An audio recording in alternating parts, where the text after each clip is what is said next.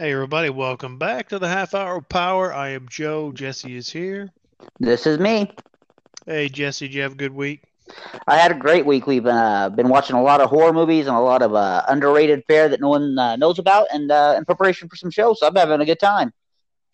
All right, it's a good week. Run up to Halloween is a good week. hmm Always. All right, so we're gonna do a movie. I don't really think either one of us thought we'd ever do. We're going to do the Archall Jr. movie, The Sadist. Yes. Although it's James Landis is the actual filmmaker. It's just got Archibald Jr. in it. Yeah, yeah. Archall Jr. is in it. Yeah. But the only reason I know about it is because of Uh, EGA Egol. from Mystery Science Theater 3000. Archibald Jr. was in that, and His father made it.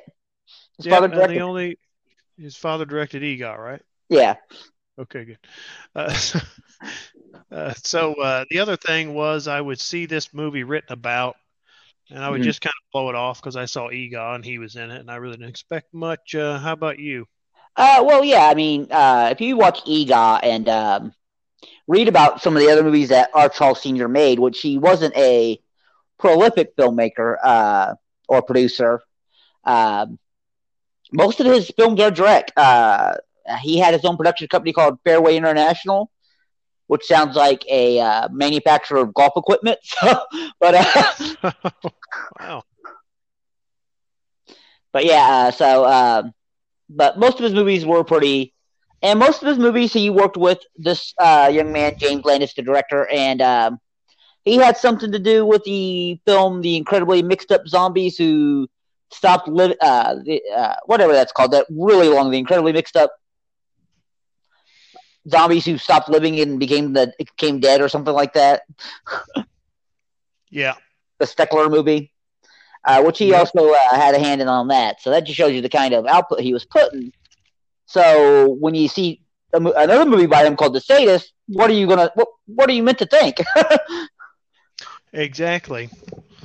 Um, the other thing about the sadist was I would see the the picture. The most picture they would show. The poster here is quite different from this picture I'd see, and it's quite a nice poster, really.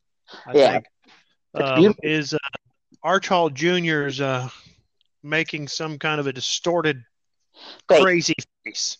Yeah. It's like, okay, I don't really want to watch that, but yeah, I've seen EGA. That's fun to watch with MST.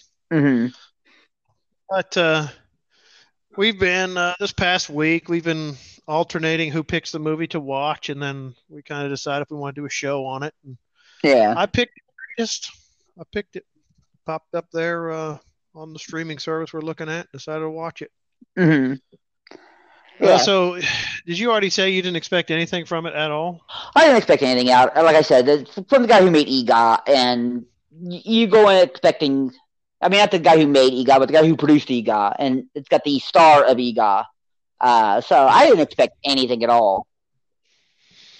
Yeah, I didn't expect anything from it either, but I was really pleasantly surprised Yeah. with how good this movie really turned out to be. So, since we're going down that road right now, it is on Rotten Tomatoes. This hmm movie did come out in 1963, so sometimes, Right. for whatever reason, the older movies don't like to put them there, or people don't review them. This doesn't hmm have a lot of reviews, but Right. by comparison. But what do you think the critic?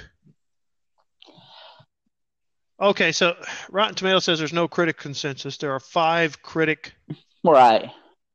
reviews. So, what do you think the critic reviews give it? I think that if they're being honest, they should be good. They should be, I'd say, in the top echelon of reviews. So, like, somewhere between 80 to 90, I would think. All right. So the critic score is 100%. So all five people, critics, that reviewed this loved it.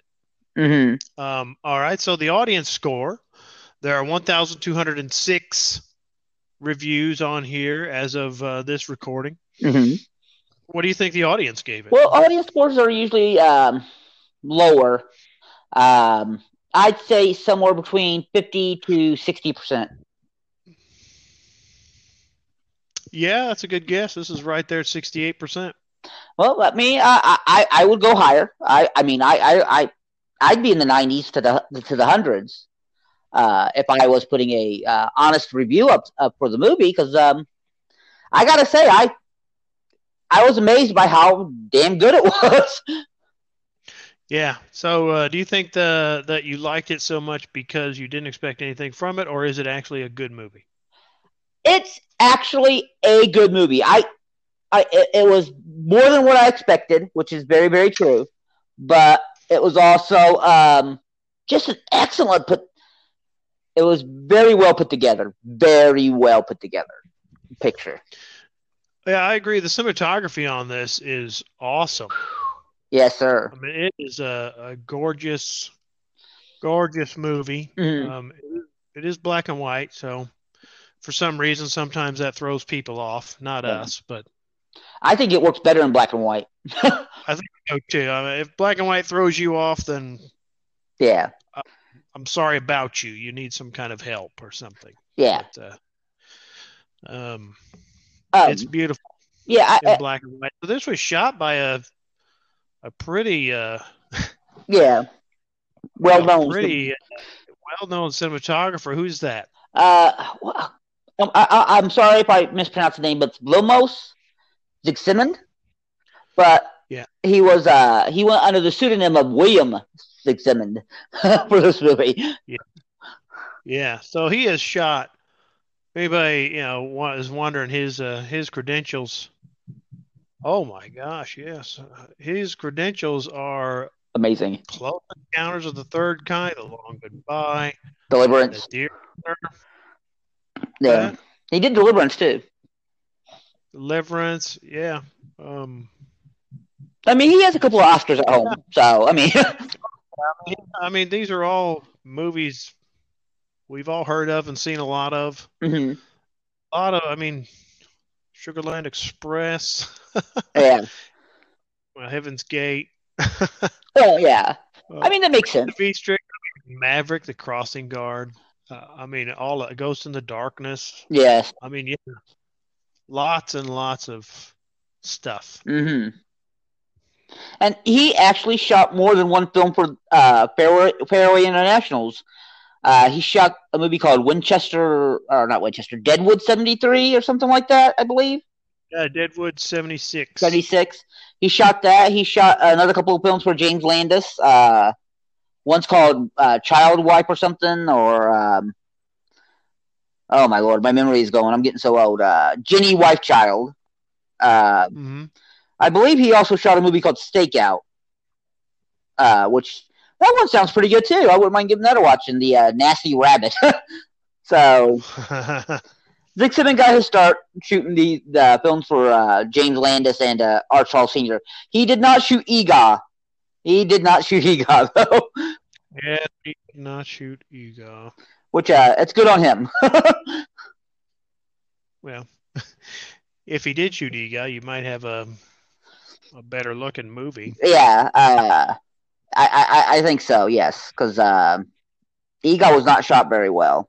But No, it is what it is. from what like every time we watch one of these movies that we love, and I will say I love this movie. I think you would agree, correct? Yeah, Yeah, this is a really good movie. we get in there and we start doing our researches. And R. Charles Sr. He didn't make too many films. He didn't produce too many. I think he had 6 or 7 at most. But he was mostly a drive-in guy. Most of his movies went to the South drive-in market. But it seems like more than anything else, and I don't know if this is true or not, I think he was just making movies to make his son a star. Oh, R. Charles Sr. Yeah, R. Charles Sr. trying to make R. Charles Jr. into a star. That's just a feeling that, if you look at the filmography and the fact that after his dad stopped making movies, R. Charles Jr. stopped making movies. He went and he started being a airline pilot. Am I correct on that? Yes, he did. So He flew for Flying Tiger Airlines. That's a perfect airline for Arch Hall Jr., I would say. We also wrote a novel, so yeah, well, there you go. And most of these other movies that Arch Hall Jr.'s and that his father made, like I said, just to seem to make him into a star, they're dreck. They're really bad. Arch Hall Jr.'s not bad in them. He's just, he does nothing amazing in these movies. But in The Sadist, I gotta say, he blows it out of the water. He is fantastic in this movie.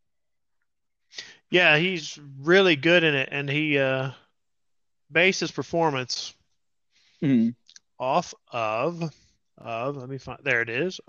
He based his performance of the killer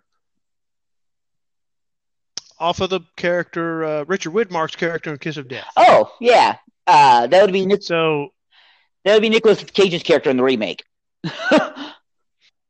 Yeah, so if you're watching The Sadist and you're a little put off, watch The Kiss of Death and be like, oh, and it all just makes more sense. Yeah.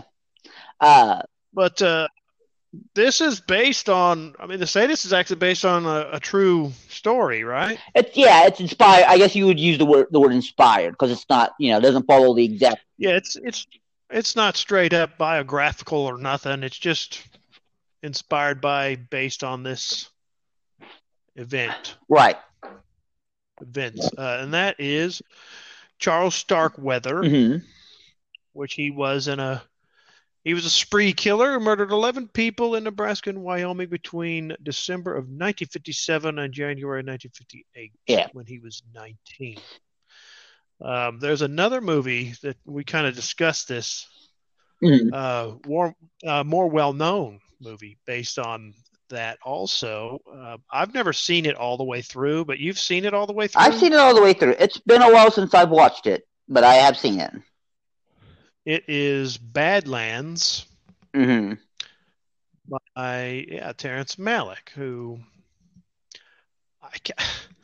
I can't say I've seen a movie that Terrence Malick has made that I've liked. This is supposed to be, I would say this is one that's probably the closest film of his to a subject matter that I enjoy. I enjoy seeing movies made about, but it's so boring. It's so boring. So his version is boring? Yeah, I think, I'm going to be honest with you, I think all his movies are boring. Yeah, because, I did watch, of course, he's known for The Thin Red Line, and I read about that when that was coming out, that everybody was, like, bending over backwards to get in that movie. And I'm like, okay, when I finally watched that movie, I don't really get this movie at all. It just it meanders. It does nothing. So does the Badlands do the same thing? Because he took a long hiatus in between that movie. So Thin Red Line was 1998, and I believe, if I got this right, the movie he did before that was Days of Heaven, 78. Right, 20 years. So that's quite a long thing. But the only movie of his I'd heard about before was Badlands, and I never got to see the whole thing. Right. I'll probably watch the whole thing someday just because that's what I do. Yeah. But yeah. Well, so there is another one out there that, there's also a third one that's fairly well known, The Natural Born Killers, which is also based on Starkweather in some ways. It's okay. I don't care for it. How does that stack up to The Sadist? Well, I want to say this, and let's brew some controversy here. I think Badlands and Natural Born Killers are far worse than The Sadist. I think The Sadist is much better than both of them. All right. So you say controversy. Why is that controversial? Well, I think I know what you're getting at, but let's dig into it a little bit deeper. I would think that if you're going by critical reviews and stuff like that, Badlands is probably going to be the more appreciated film. But I find it long. I find it meandering. They spend like 80% of the movie in a treehouse in the middle of the woods that they build because they're running from her from the law. But Natural Born Killers is just a mess. Nothing about that movie makes sense at all. What the original intent of it was and what it became, it's a mess. It's a total mess.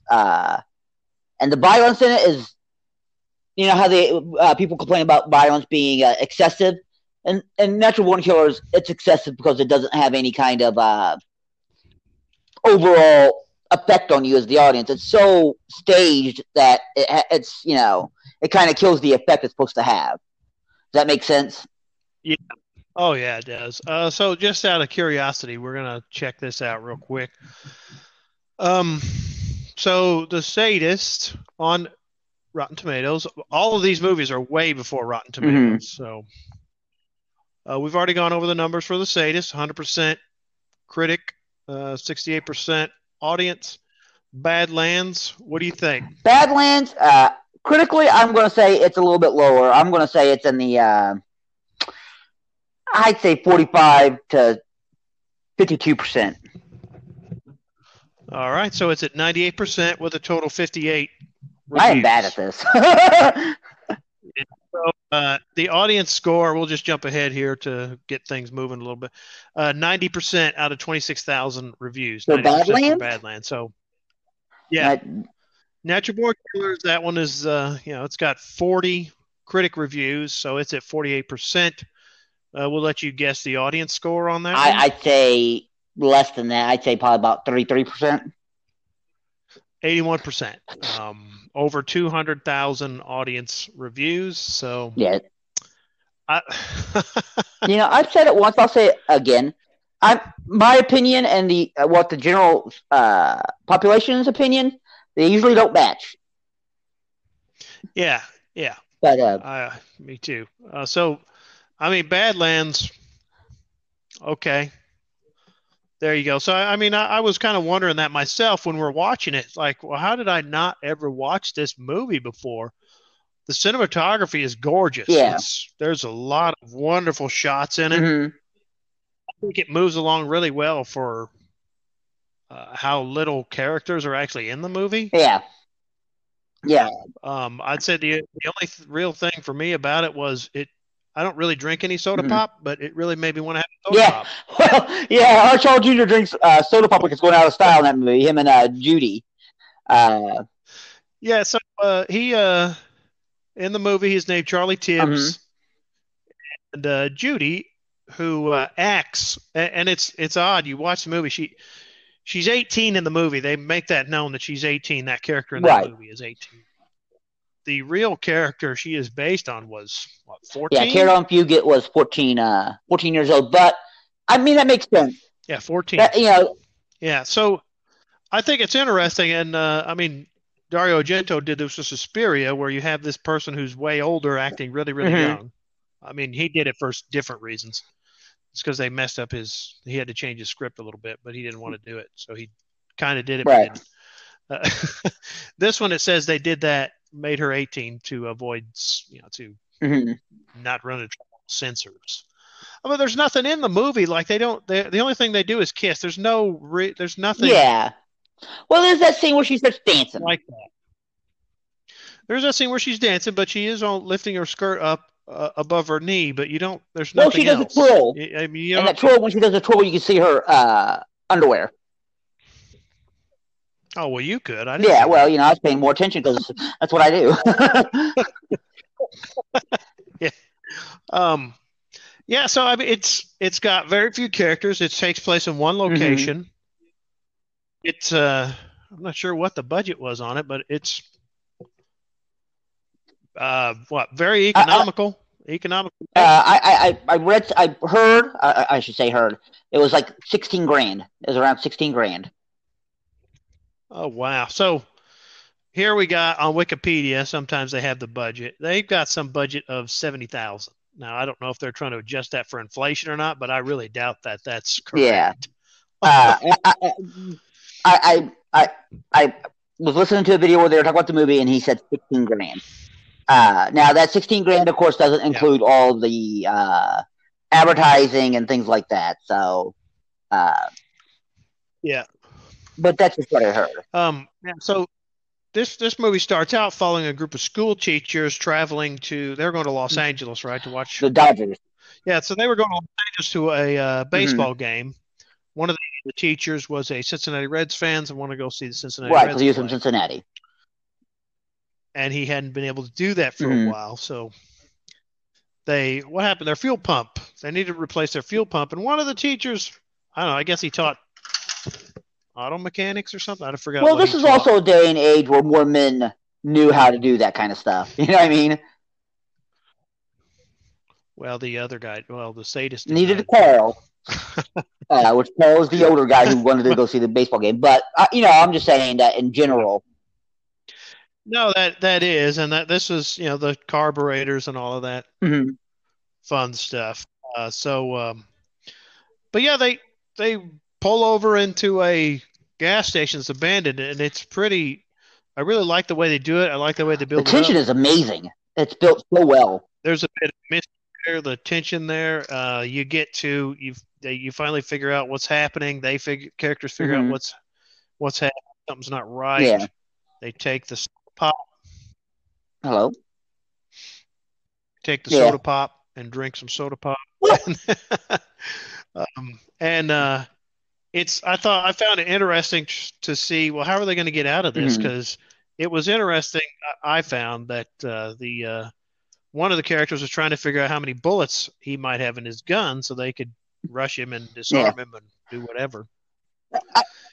Now, before that, he's playing this sadistic game with the old guy that wants to watch the Reds play. You want to describe that? I mean, And how you oh thought my lord, that scene is pretty cool. Not cool, but I mean, the way it's done, it's got a lot of tension built up. He basically tells the old man he's going to shoot him after he finishes his pop. He's drinking the soda. He's going to drink the soda. When he's done, he's going to shoot the soda man. And he tells that old man he better stop talking because when he's done, he won't be able to talk no more. And wow, they ratchet the tension up really, really well in that scene. And Vilmos Zsigmond shoots the living hell out of it. And the violence in this scene, because the way it ends and the way it's shot was so much more brutal and so much more affecting than anything in that Badlands movie and that Natural Born Killers. And there's no blood; you don't see anything. But the way it's shot, yeah, that's not really anything. That's right. The way it's shot is just like, oh my god, it hits you hard, Yeah, like and I thought it was really nice. I mean, you knew he had kids, you knew they were older kids, and you knew he really wanted to see the Reds, and it was kind of a simple story, but you kind of I kind of felt bad for the guy. He just wanted to go watch the Reds play and beat the crap out of the Dodgers. The other thing that made this scene so powerful is that Charlie, or Archibald Jr., he makes him give him his wallet. And when he gives him his wallet, he just starts tearing up his pictures in front of him. And it's like, and the old man, and his tickets, yeah. And the old man should have known he was dead right there because he was kind of just like ripping up his life right in front of him, Oh yeah, yeah, he was. But again, it's an amazing, movie. Yeah, I thought the cat and mouse between them was nice. The two other teachers are trying to figure out, like, oh, they're going to kill us anyway. He obviously needs that teacher to fix the car because he can't fix it because they don't have another car that'll run. So, but the fun part is, and I don't think they say this straight up, that Tibbs is he catches on a little bit more than they think he does. Yeah, he's not dumb. And then I think that they wanted the audience to think he does. I mean, you could tell he's not book smart, but he could tell he's like street smart. You know what I mean? He has that intellect of all that. The other weird thing about the movie, and I don't know if you can remember or not, did Judy have any dialogue? His girlfriend? I don't think she really had any dialogue.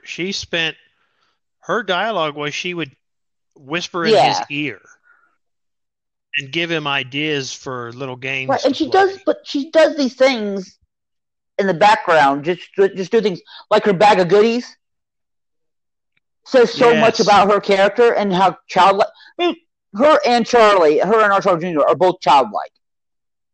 They're both highly immature because they are also highly sociopathic, so they don't give a crap about other human beings. But it's just so. just so amazing. But the lady who played that role, Marilyn Manning, she worked for R. Charles Sr. as a secretary. But wasn't she also in EGOT? Yes, but she was still his secretary. She worked for him as his secretary. And Helen Hovey, who plays the main lead character, Doris, who I thought was amazing, who I thought knocked it right out of the park, never acted again. This is her only movie. Wow. And did she say, I'm done? Well, she was also R. Charles Sr.'s cousin. Which, again, like, and Vilmos, Big Simmons said that he liked R. Charles Jr. He thought R. Charles Jr. was a nice guy, but he said he didn't think his heart was in acting. That he didn't really care about any of that because, again, that might be something that his dad forced him into. But I think that makes his performance all the more amazing. Yeah. Oh, yeah. Now you mentioned something about the opening a little bit. What was that? Oh, well, yeah. Before the movie begins, there's a scene where, and I think I have a quote here. Let me see if I can find it. This is the opening narration quote. The words of a sadist, one of the most destructive elements in human society, to have complete mastery over another, to make him a helpless object, to humiliate him, to enslave, to inflict moral insanity upon the innocent. This is his objective and his twisted pleasure. And that's at the beginning of the movie, before the credits even start. Just has a close-up of R. Charles Jr.'s eyes, and that's over it. Yeah. And I didn't think it was necessary. I told you, I said, I think this movie would be perfect without that. You don't need it. It's like the narration in Blade Runner. You don't need it. But yeah, I mean, I agree, but I think that for the time they like doing stuff like that. Right. They did that a lot, and I don't know. I think it's neat to have that kind of, because they could cut that out. They could restore, do whatever, and cut that thing out. Nobody would miss it. But I just think that little touch is neat and just kind of a call back to that type of that time in movies, because they don't do anything like that anymore. I mean, ever. Sometimes I feel like it's like they don't think the audience will understand who that character is. But that might be. I think it had a little bit to do with that, and some to do with sensationalism, because the title, The Sadist, really does make it sound like a trashy B picture. I mean, it's not. I mean, it's a B picture, I suppose, but it's not that. It rises above it. No. It totally rises above its its production values. And that's done through the director, the writing, everything. I think one of the things that I know we made a joke, but one of the things that we said was, I wonder how many times Rob Zombie watched this movie. And we haven't found out yet, but I'm sure because it seems like most of his career was inspired by this movie. Yeah, The Sadist or the Texas Chainsaw over and over again. But here's a funny fact for you. You know how on our last show we did the also known as game, where the movie is also known as something else. This movie is also known as something else. It's in 1971. This movie was re-released, trying to make some money off of it. But of course, no one cared. But they changed the title from The Sadist to Sweet Baby Charlie. Yes, in 1971, this movie was re-released, and they changed the title because they thought maybe it was the title that was doing everything. But they changed the movie.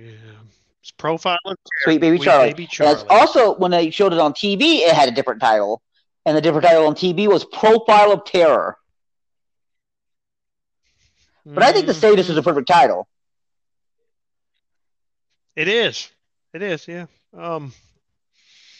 One of the other things I thought was kind of fun was, since we were talking about this in the Spooky Show, this movie was not released in the UK until 1999. But why? I don't know. I don't know. I don't know if it's because now we're watching it with the eyes we have today, with all the other movies we've seen, and we're like, it's pretty intense and it builds up. But as far as on-screen Yeah. gore, there isn't much, I if mean, any, to on speak of. IMDb, they have the parents guide where parents can go in there and see what's in the movie. And sex and nudity, none. Profanity, none. Alcohol, drugs, and smoking, none. Because they drink soda pop through the whole movie because they're like kids. Yeah, Yeah, it's and it soda says pop. They're violence not and drunk. gore, mild. Frightening and intense scenes, mild. It's like this is the movie itself doesn't glorify the violence or overdo the violence in any way. It's just subtle, but it's tension and it's just good filmmaking that makes the movie Yeah. so frightening. Yeah, and there's that one scene where what's the old guy's name again? It's He's begging for Carl. his life.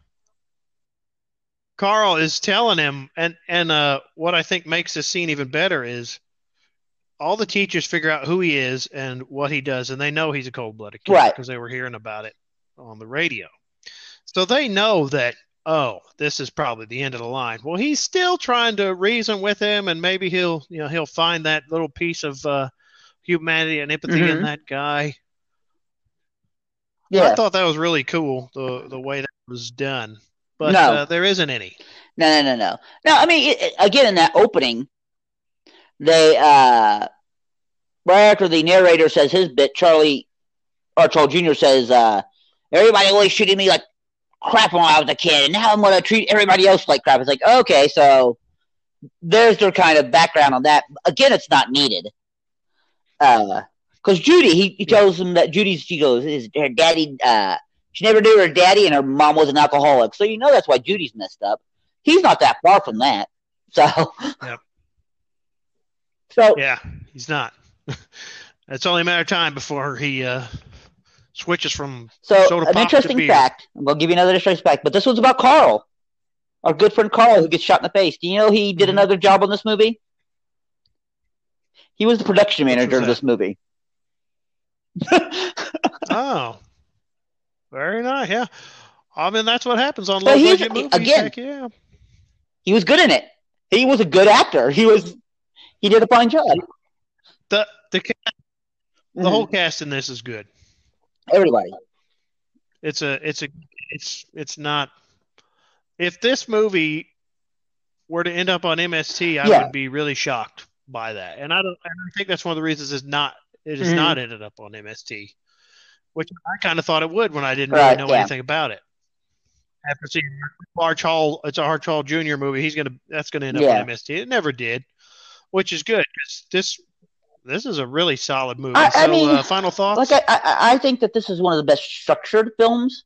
It almost, I don't know if this is true or not, but it's something that I wouldn't mind looking up. I think the movie almost seems like it's shot in real time.